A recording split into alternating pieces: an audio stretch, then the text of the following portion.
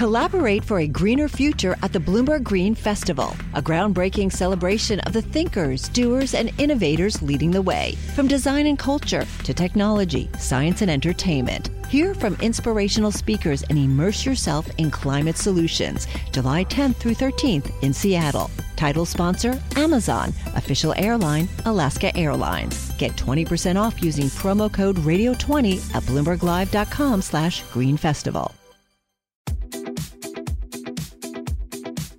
It took a pandemic to get me to ride a bicycle to work. I live in London, and studies show that the air quality along a busy road is actually cleaner than the air quality on my train ride to the office. I do my best to think about personal sustainability, yet I only started biking to work in March when the term social distancing was already firmly in the lexicon. People all over the world have made major changes to their daily lives in the past weeks and months, far more significant than my morning commute when I used to go into the office. So, from a BNF perspective, we're going to explore what these changes mean for road transport as well as clean energy. On the show today are Colin McCarricker and Logan Goldie-Scott. Colin is head of advanced transport at BNF, and Logan is head of clean power research. They're going to give us their views on how clean energy and transportation are changing right now and what we might be able to expect in the future. BNEF is currently writing a series of indicators reports on the impact of COVID-19 on the industries we cover. These include indicators reports on clean power, as well as global road traffic. These reports are available at bnef.com and on the Bloomberg terminal at BNF Go. And please remember that BNF does not provide investment or strategy advice, and we have a full disclaimer that can be found at the end of the show.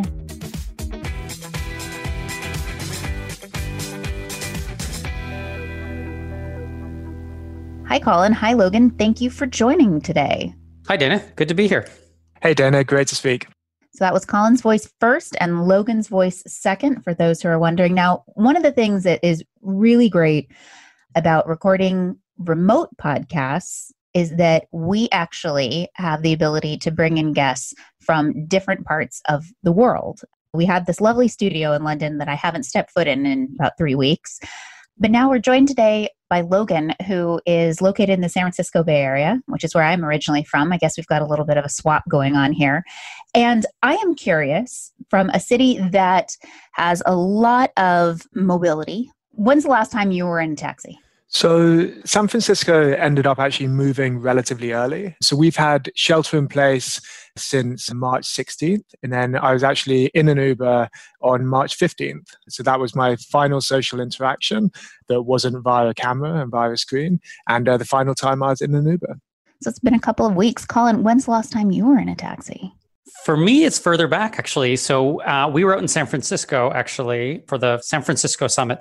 And the theme is the future of mobility. So we were all there at the beginning of February for that. And that's the last time I think I was in an Uber. Once I'm back in London, I'm a big advocate of cycling everywhere. So despite being someone who spends their time deeply immersed in auto markets, I prefer 2 wheels over 4 whenever I can. So it was that same week before I kind of moved into my house full time. But I must say, the last couple of days at work, I started renting bikes and I've become a bit of a cyclist. And I think that will stick with me for a while. So then that leads to another important point and something that we are tracking now here at BNEF. So Colin, we're looking at transport and we're looking at traffic and congestion. What are we seeing right now and what sort of developed over the last couple of weeks? Because we are tracking this on a weekly basis around the world, are we not? We are. And what you're seeing is predictable in some sense. Everybody's been told to stay in their house. And for the most part, everybody is staying in their house. Traffic has plummeted. Use of public transit has plummeted. It's not all on the same timeline. Some of them are sort of a week or two staggered, or in the case of, say, China versus the US or Europe, it's more like a month or two, but you see sort of the same wave. And when you look at the data really closely, you see it ramps down very steeply. People really stop moving around when these shelter-in-place rules or these lockdowns come in. And then we're starting to see that move again in China. We're starting to see much more people moving around. It's still not back to pre-COVID levels, but that ice is starting to thaw and people are moving around pretty much in all forms more than they were at the height of this. So it kind of looks like about a 10-week wave that peaks around week 5 or 6 and then starts to come down. Hopefully that's the pattern we see in other countries as well. But of course, that's hard to predict right now. So is this individual transport, or are we also seeing a pretty massive slowdown in logistics? So logistics is a bit less affected, it looks like. And I think this lines up with everybody's personal experience, right? They're still ordering parcels on Amazon and grocery trucks are still moving things around. So some of that has been a bit more resilient than personal mobility because some of it is critical and we need to get more goods delivered, or at least the same amount of goods delivered in quite a few cases. But even that is down in some places. Well, you think about how much stuff is moved around for, say, the construction industry or just commodities being moved by road and rail and things like that. So that is down as well, but probably it looks like a little bit less dramatically than on the passenger side. And then what is the actual impact this is having on emissions? And then as a second but related note, air quality, because I've seen some pictures of the Himalayas visible from India for the first time in several decades, or even pictures of Los Angeles in the valley and having these beautiful blue skies and the ability to see hills nearby. Is air pollution down by a ton, or are we just seeing a short-term kick in air quality? I mean, it's noticeably down. If you look at pretty much any measure of air quality, whether it's NOx emissions or particulates, they're pretty much all way, way down. Overall CO2 emissions, of course, too, as you'd expect. And so, yeah, you are seeing urban air quality dramatically change. I mean, I'm here in central London and looking out from my window, not only is the sky a different shade of blue, but you can see stars. That's certainly not something you would have seen at any point previously in the 10 years that I've lived here. The open question is how much of that stays versus how much of that just returns to normal. And I think there are some big unknowns in that right now, but certainly we are in a very strange and unique window in which urban air quality is dramatically better than it's been in living memory, I think.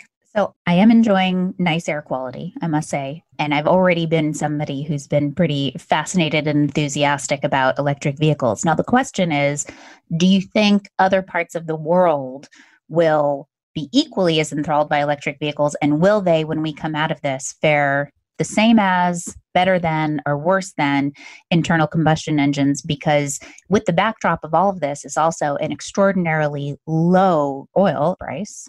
And a low barrel price also makes internal combustion engines much cheaper to operate. Yeah, there's a lot of moving pieces in that question of do they fare better or worse?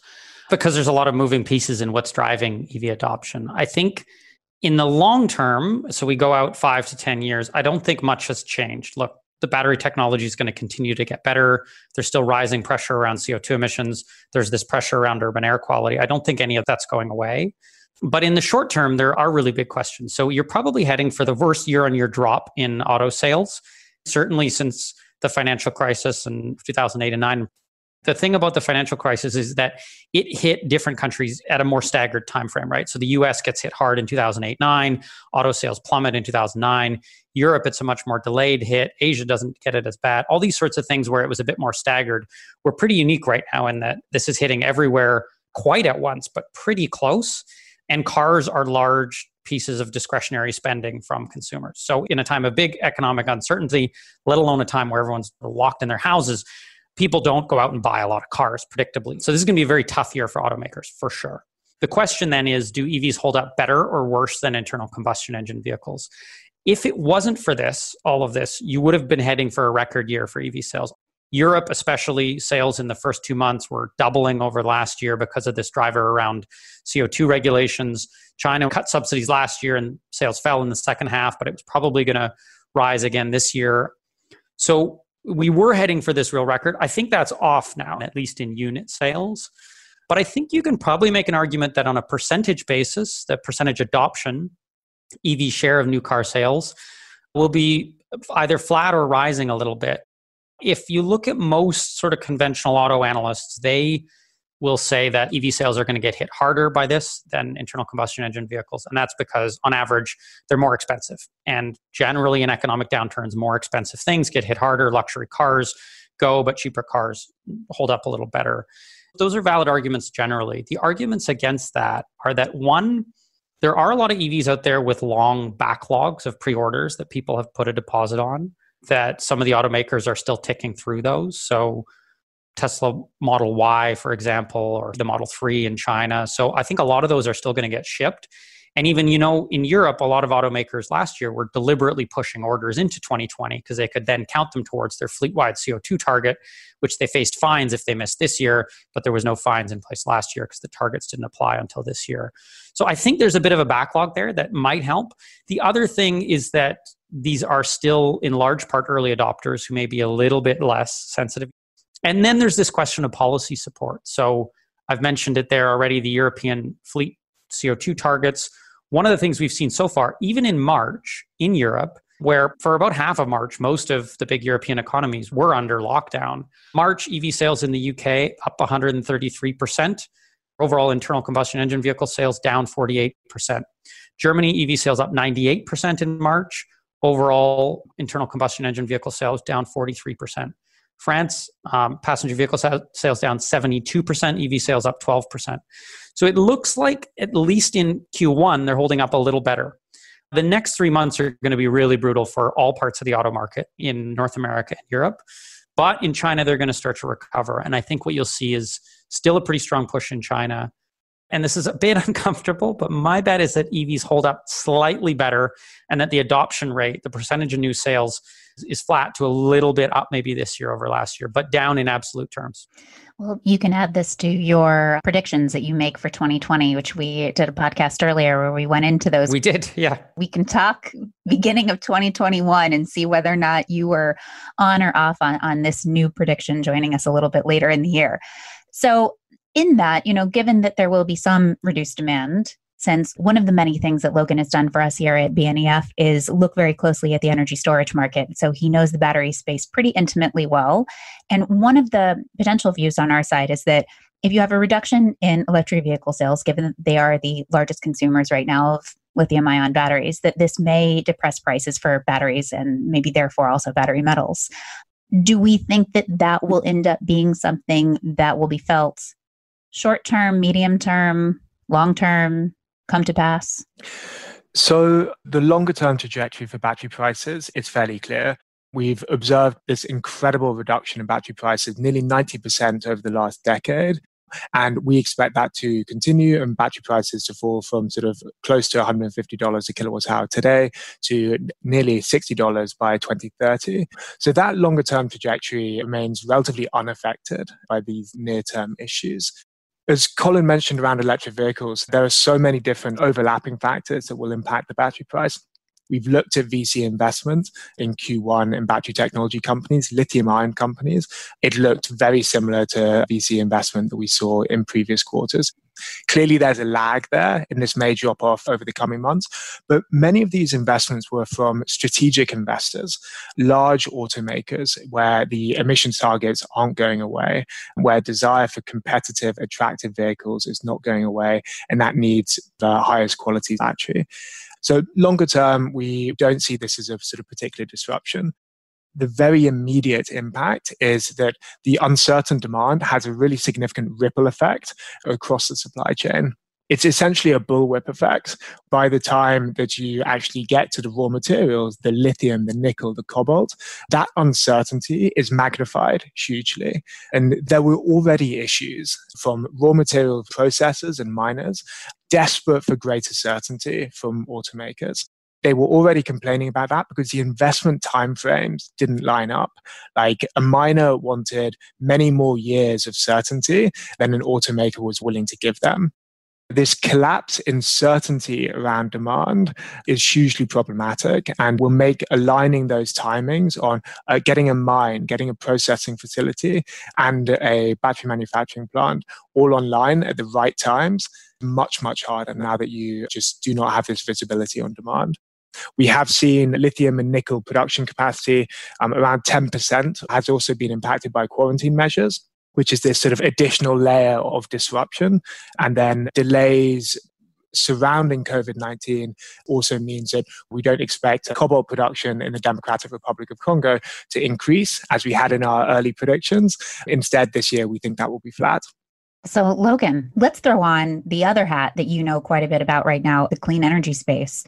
Our colleagues over in the Bloomberg economics team got an interview with the head of logistics at Longi Solar, who was saying that these have been challenging times for them from a production standpoint due to some of the logistics concerns.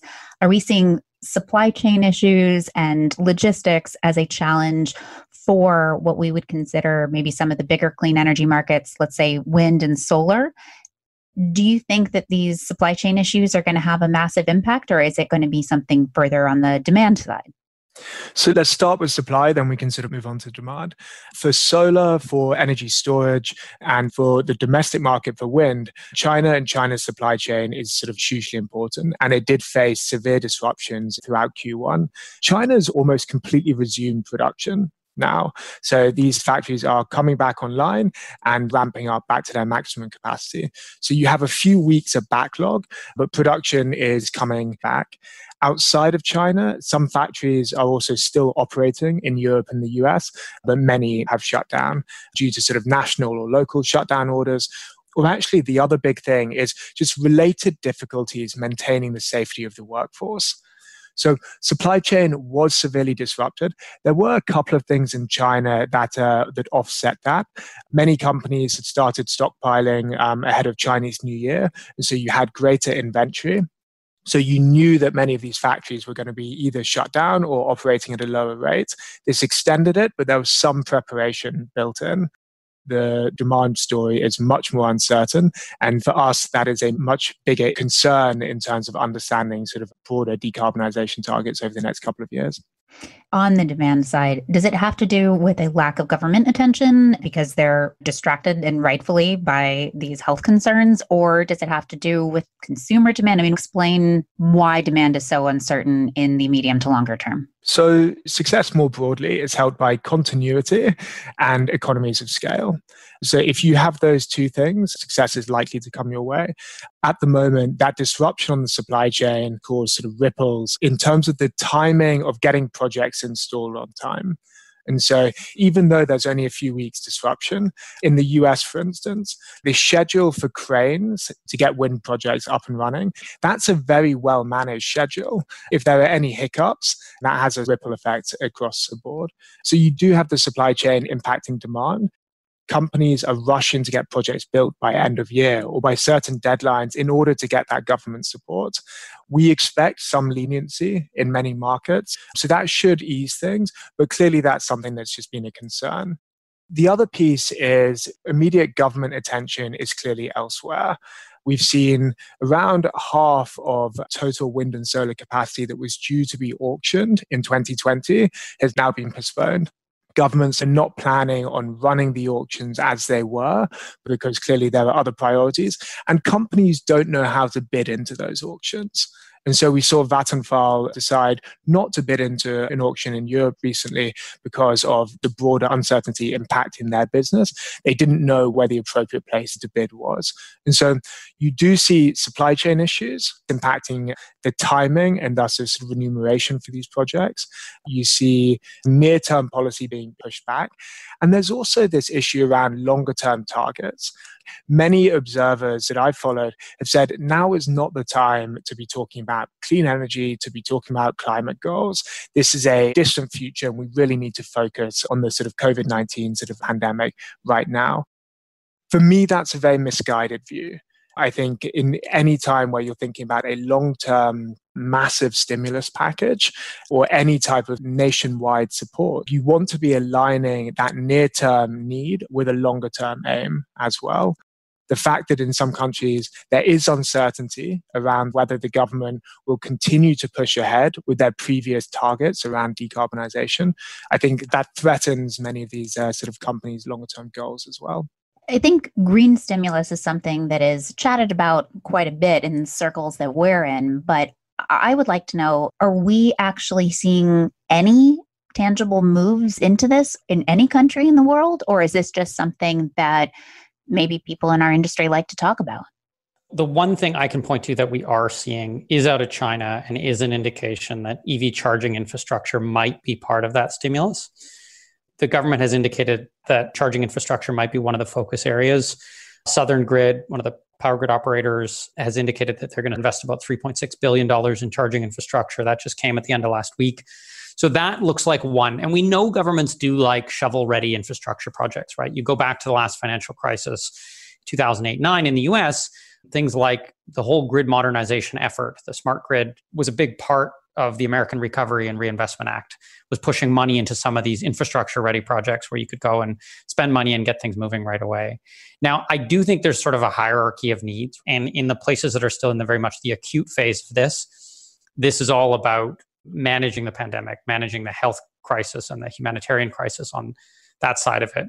But then again, looking to China as an example, as sort of starting to come out of this and thinking where to go with how you push the recovery, I think it probably depends a lot on the politics of who's in power at the time. So you will have that reflected in the stimulus packages that come out. So I don't think, for example, in Europe, you will see a big relaxation of the push on the Green Deal or just sort of generally around the green economy that Europe is trying to push and these 2030 targets that are in place. That would be very hard, I think, to justify given all the things that have gone into getting it to where it is. In the US, it's a bit more uncertain. I don't see much of a push coming on the clean transport side as a result of stimulus and recovery efforts in the US. I think that is in line with also the Trump administration's recent rollback of fuel economy standards, which of course are going to get tied up in court, but that's consistent with what they've said there. This is not a high area of priority. So I think a lot of this ends up reflecting the politics and the priorities of the groups that are in power in those countries today. And that means there's going to be a very big patchwork of types of stimulus measures and focus of those stimulus measures between countries. I'd agree completely. Here in the US, clean power and decarbonization is much more contentious than it is in most parts of Europe and many other markets. There was nothing relating to clean power in the first stimulus package that was passed here in the US. If anything, is to make it into any upcoming stimulus package, which is still potentially $1 trillion plus package, it will be a big fight from Democrats to get anything related to clean power in there. It's a much more contentious issue. In Europe, because of the EU Green Deal, it does look like there's sort of that longer term alignment and a broader desire, even if the details haven't been worked out, to do something that does align with that. And then we have smaller instances, like China is clearly the big one. But in Korea, they passed a stimulus package that included some relief for Korean solar installers. The Korean government is very keen for solar to continue to be deployed in the country. They bumped up the subsidy in order to encourage further adoption. And Dana, those are all things at the national level. And that's, of course, where stimulus really comes in because the governments have the power to print money and spend money in a different way. But one of the interesting policy responses I'm waiting to see is what we talked about earlier on, this part about the city level. The medical data supports the idea that the mortality of the coronavirus, of COVID-19, is worse in places that have worse air quality. We know that places that have worse air quality lead to more respiratory problems. We know people with more background respiratory problems have a higher mortality rate when it comes to this. I think there's a real chance that that makes some people in cities angry, that their governments have not done more to tackle this faster. I would put myself in that category. I imagine you might as well, Dana. And I think there's a possibility that at the city level, that accelerates some action towards electrifying buses, towards electrifying taxis, just towards getting on with it. Some of the stuff we've been talking about for quite a while that has already started and is happening at scale, but could certainly happen faster. And we've seen templates for how it can happen faster. There's no trillions attached to that with a T or probably even with a B, billions going out on that. And there isn't the ability to borrow huge sums of money and get the gears of the economy turning again. But there is this element of legitimacy of government and the priorities that they have and what citizens really want them to do. And I think there might be some interesting things that emerge from that at the municipal level as well as the national level. So there are some out there who think maybe we have reached peak carbon emissions and that we might actually be on the decline after this. But what I'm hearing for both of your industries is that actually might still be lagging out there in the future. Now, I'm asking you guys to make tough predictions right here on the spot. But my question to both you, Logan and Colin, is at least for the spaces that you cover, so clean energy on Logan and advanced transportation for Colin, do you think we've hit peak emissions and will be on the decline, at least in a decadal sense, when we get out of this? One thing we started tentatively saying a year and a half ago is that it actually looks like sales of new internal combustion engine vehicles might have already peaked. Now, that was really uncomfortable at the time because that was 2018, 2019. We were saying, look, 2017 might have been a high watermark for that.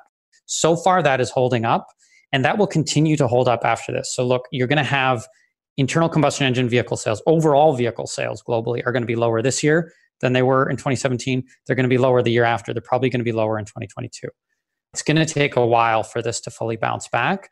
By the time you get to that point, we're anticipating EVs are really starting to get cost competitive and their policy pressure is starting to ratchet up. So then they're getting into the sort of 5 to 10% of new vehicle sales. Then it's really hard to see internal combustion engine vehicles ever returning to those levels of 2017.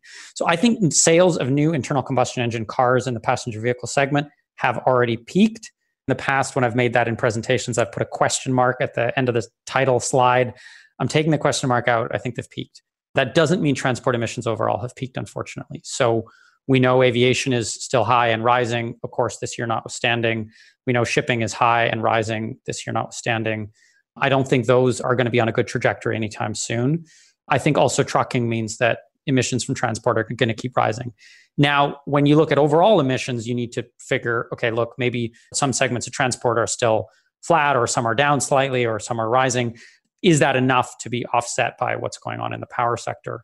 So I think we're not quite there yet, but I think road transport emissions are going to peak within the next 10 years. Passenger vehicles is going to peak before that. Right now, the fleet of internal combustion engine vehicles is still growing. But each year where we don't see them grow again, you're sort of not locking in a bunch of further oil consumption from those vehicles that would stay on the road for 10 to 15 years. So what's happening right now is really significant. So in our annual New Energy Outlook exercise, in the 2019 Outlook, you ended up with clean energy making up just over sort of half total generation. That was a more bullish view in terms of renewable energy adoption than what you saw from many of the oil majors from the IEA. Now, even in that BNEF view, there was a huge gap between that and a 2 degrees scenario and that in a 1.5 degree scenario. And so the message was, even with this significant acceleration in installations for wind and solar, there's still much more needs to be done. Now is not the time to sort of take the foot off the pedal. This clearly complicates that. For wind and solar, we were expecting record years in 2020. As of Q1 2020, our outlook for global wind installations for this year is 12% than what we were saying in Q4 last year. The outlook from our sort of midpoint for solar is 8% lower than what we were saying in Q4 last year. So this certainly hurts things in that near term. If installations are down, it makes what was already a sort of Gantt task even harder. It doesn't mean that the pace of change cannot accelerate, because greater awareness around emissions, around the benefits, the economic benefits of decarbonization, and around the economics. Wind and solar is, in many parts of the world, a cheaper way of producing electricity than emitting alternatives, even before you account for any of the non-power sector related costs. So longer term, still more needs to be done. COVID-19 sort of doesn't change that. This does end up being a stumble. Now, what I think is particularly interesting around this is how it could impact the type of clean energy installations in place as well. Colin mentioned at the very beginning that many cars would be counted as discretionary spending. Now, utility scale wind and solar doesn't tend to fall into that bucket, but distributed solar and distributed storage very much does. In terms of where the biggest impact on clean power has been off the back of COVID, the biggest impact has been in distributed solar and distributed storage. We reviewed what a number of market participants had said over Q1. So these are typically solar installers. In the US, these market participants seem to agree that sales were down 50% compared to what they'd expected in sort of January and February. Average number of permits was down 40% across California, Texas, New York, Florida, Nevada. So across clean power, this is a stumble. It makes an already hard task harder. Distributed clean power gets hit hardest. So I think we'll have to continue to come back to this in the next 5 and 10 years. So let's keep this podcast and these interviews going. But I think one thing that is very clear today, that peeling back the onion around what is something that's impacting industry right now and what will in the near term, and then what will in the longer term is something that we're watching very closely and kind of monitoring as we look at how this is all evolving. So I want to know, since we started this podcast today with an impact to how you're moving around, or as the case may be, not moving around, since we're all recording from our homes right now. I want to know what has been the biggest change to the way that you work.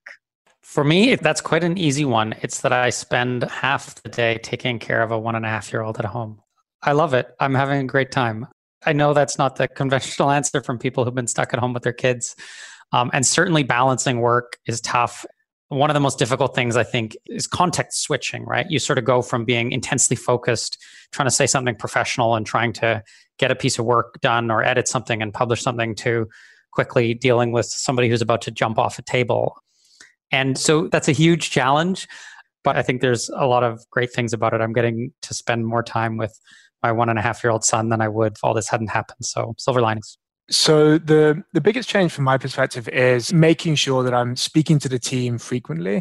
There's so many moving parts at the moment. Everyone is juggling a huge workload and personal commitments. And so it's making sure that everyone in the team is communicating, is happy, and is not overworked. It's really hard to balance your time if you're not leaving the house. So making sure that we retain some balance there as well. So Logan, that's a really good point. And I would say the biggest thing that has changed from my perspective since we have all started working from home has been that time has become incredibly fluid, and that there's no start time, there's no stop time. There is parenting and working, and that is very evident by the fact that we are recording on what is a public holiday. So I'd like to say thank you, Logan. Thank you, Colin, so much for carving time out of your busy schedules to be here on the podcast. Thanks, Dana. It's always a pleasure. And yeah, very interesting times ahead. Everybody stay safe and take care. Thanks, Dana. Thanks, Colin. Bloomberg NEF is a service provided by Bloomberg Finance LP and its affiliates. This recording does not constitute, nor should it be construed as, investment advice, investment recommendations, or a recommendation as to an investment or other strategy. Bloomberg NEF should not be considered as information sufficient upon which to base an investment decision. Neither Bloomberg Finance LP nor any of its affiliates makes any representation or warranty as to the accuracy or completeness of the information contained in this recording, and any liability as a result of this recording is expressly disclaimed.